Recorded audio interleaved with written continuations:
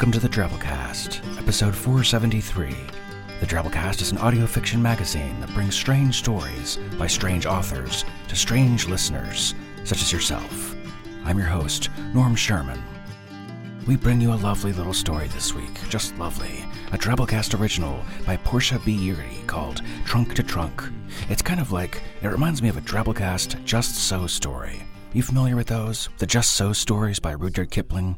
It's a children's anthology that began as nightly bedtime stories Kipling told to his daughter Effie to go to sleep, and every word had to be told just so, according to Kipling, or Effie would, quote, absolutely lose her effing toddler shit, unquote, and make him start all over again. Which I bet just ultimately put her to sleep faster, I would think. Kids are dumb. Anyways, the reason I love the Just So stories is because, of course, they're all about badass animal origins. Fantastic accounts of how various animal features came to be, like how the tiger got its stripes, the camel got its hump, and the telephant got its chainsaw trunk. He killed a giant crab for it. And now you know. And it's what our story this week takes me back to. Tales, or case studies if you will, of evolutionary developmental biology at a young age, which blend Darwin's scientific vigor and Kipling's panache for descriptive authenticity to not only account for how various fauna acquired their spots, stripes, humps, chains, and saws, but to paint a vivid picture of the types of deals, negotiations, altercations, and verbal agreements that usually had to go down between just confoundingly unexpected sectors of the animal kingdom to broker profound degrees of body modification. It's more than just building the perfect animal prototype with ongoing enhanced bioware. It's about building relationships. Sometimes you go in looking for a hump and come out with a new friend. Just ask our author this week, Portia B. Yeary, who's a writer from Georgia who dabbles in stories both whimsical and strange. She currently lives near Atlanta with her adorable daughter, painter husband, and a creepy old cat that just moved in and never left. Find more of her stories at pbyeary.com. And so without further ado, we bring you Trunk to Trunk by P.B. Yeary.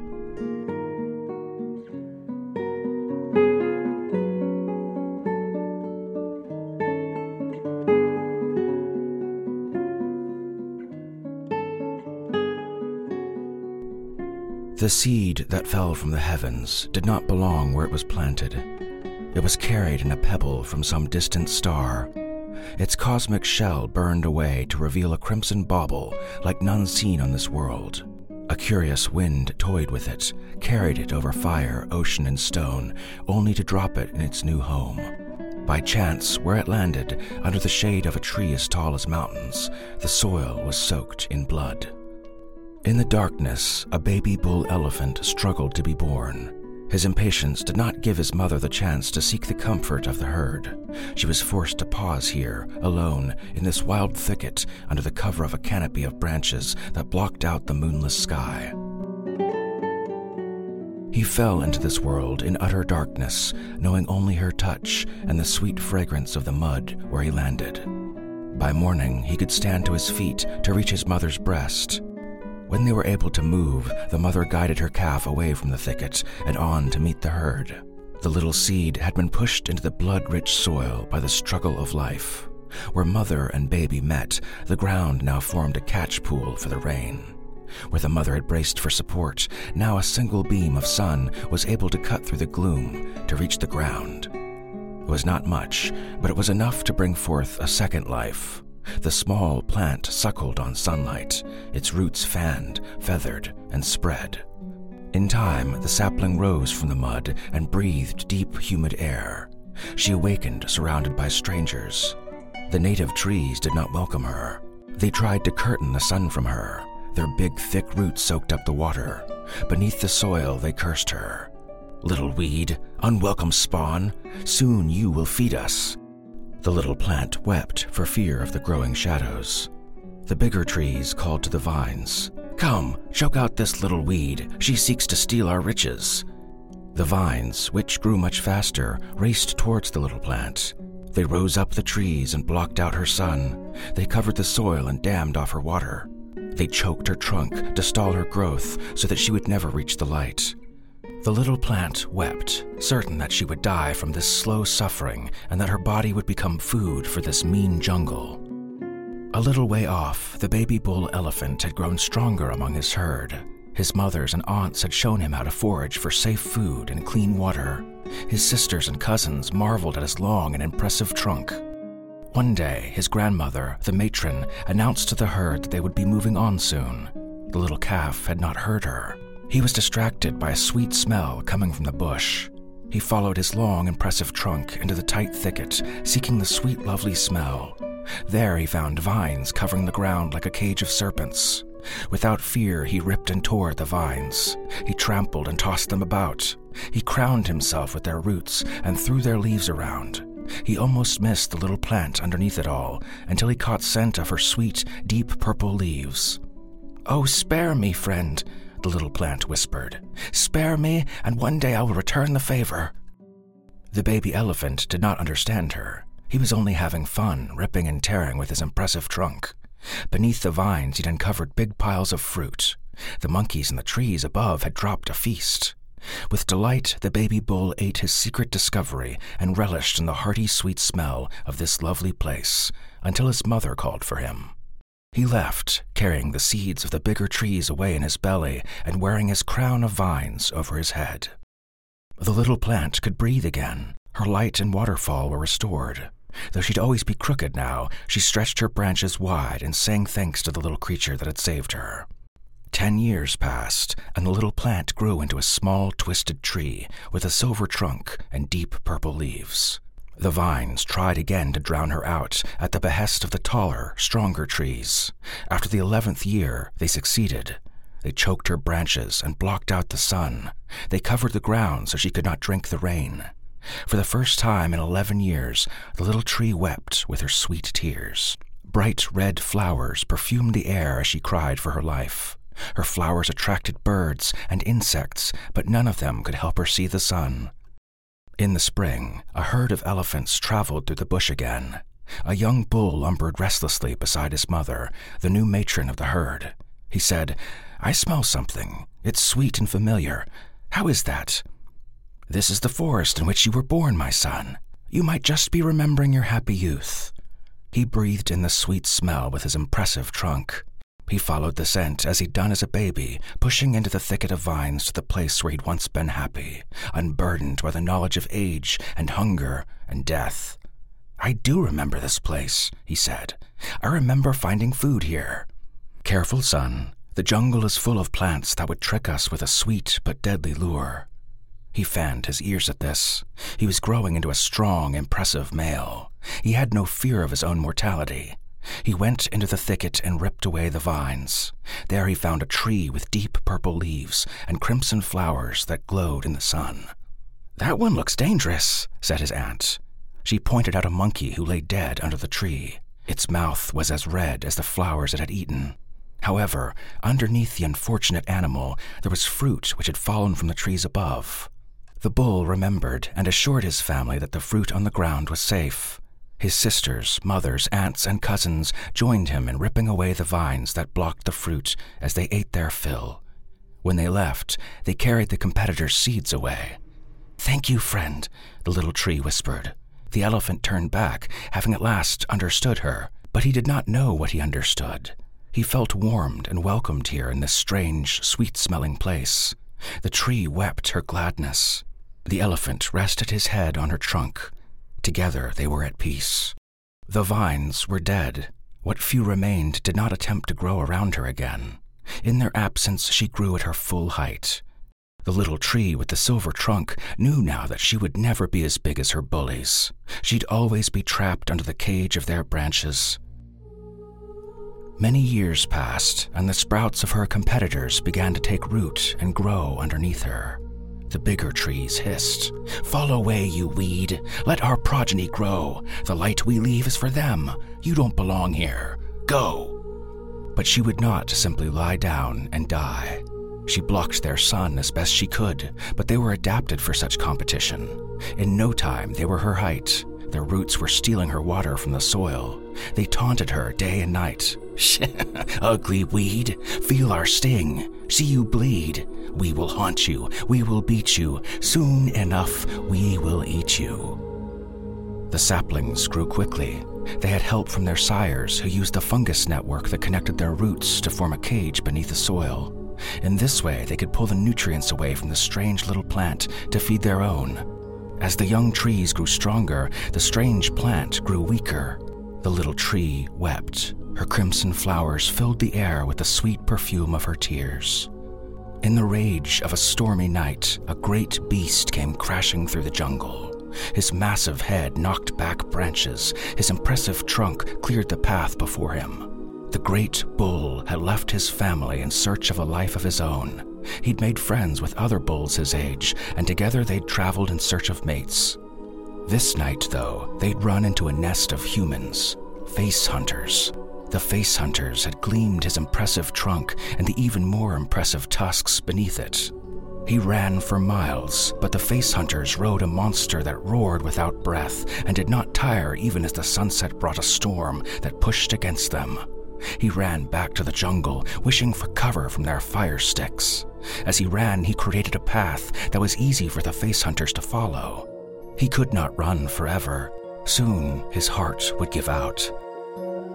Then, his impressive trunk detected a familiar scent. In all his travels, he had never found another place that smelled so sweet.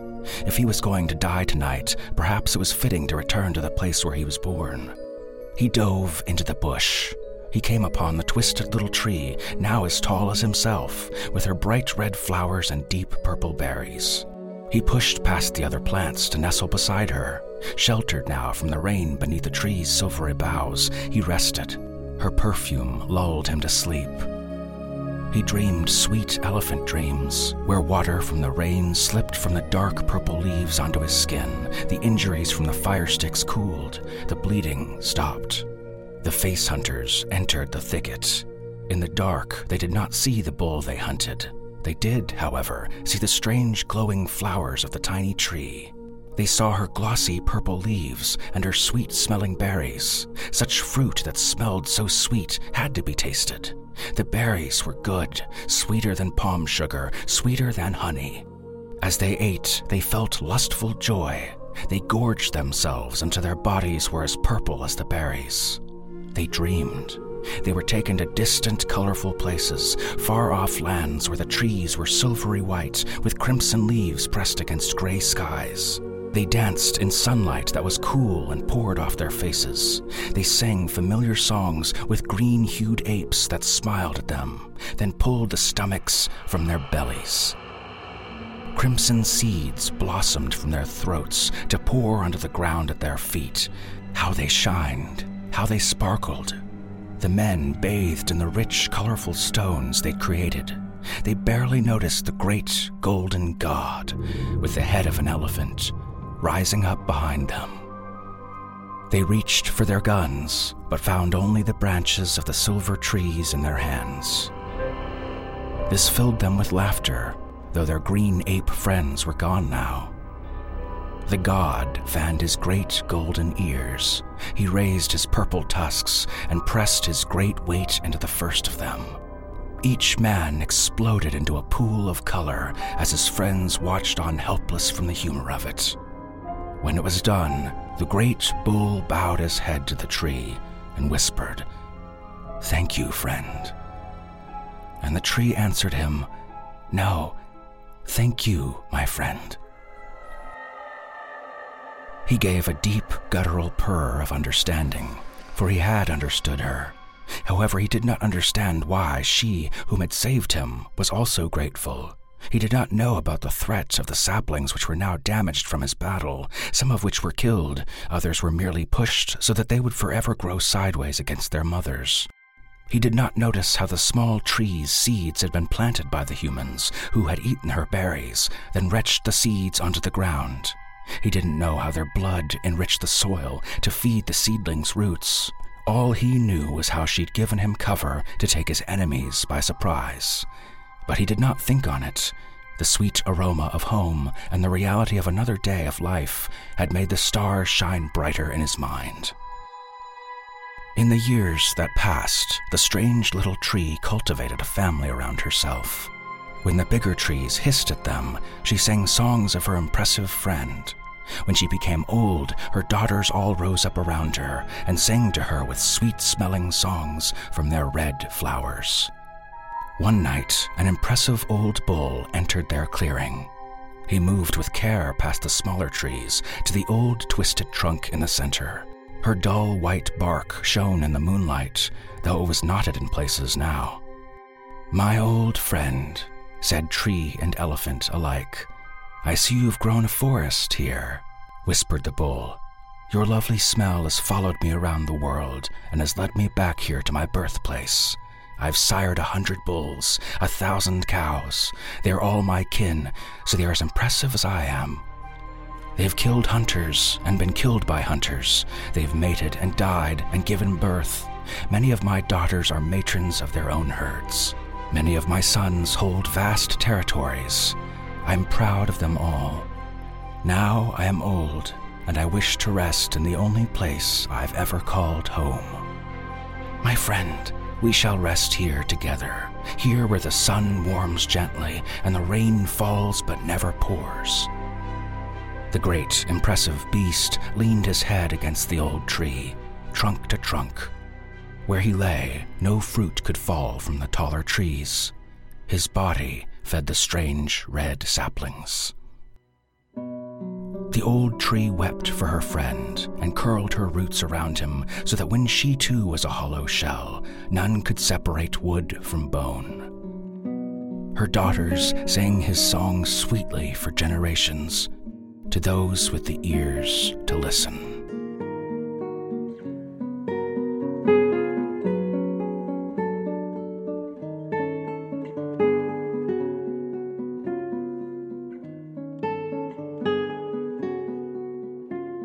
And that was our story. Hope you enjoyed it.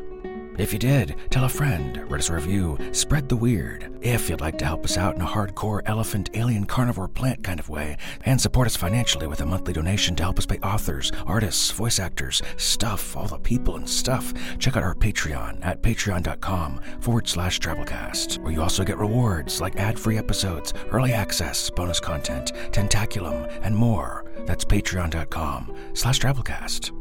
Our program is brought to you by Cameron Howard, Bo Kyer, Bart Epstein, Sean Gentry, Jocelyn Gerwig, Audrey Koziol, Lydia Moon, Nicole Neely, Joseph Beatrice, Wyatt Scott, a giant crab without a chainsaw arm anymore. And yours truly, Norm Sherman, reminding you, I've sired 100 bulls and 1,000 cows. They are all my kin, so they're as impressive as I am.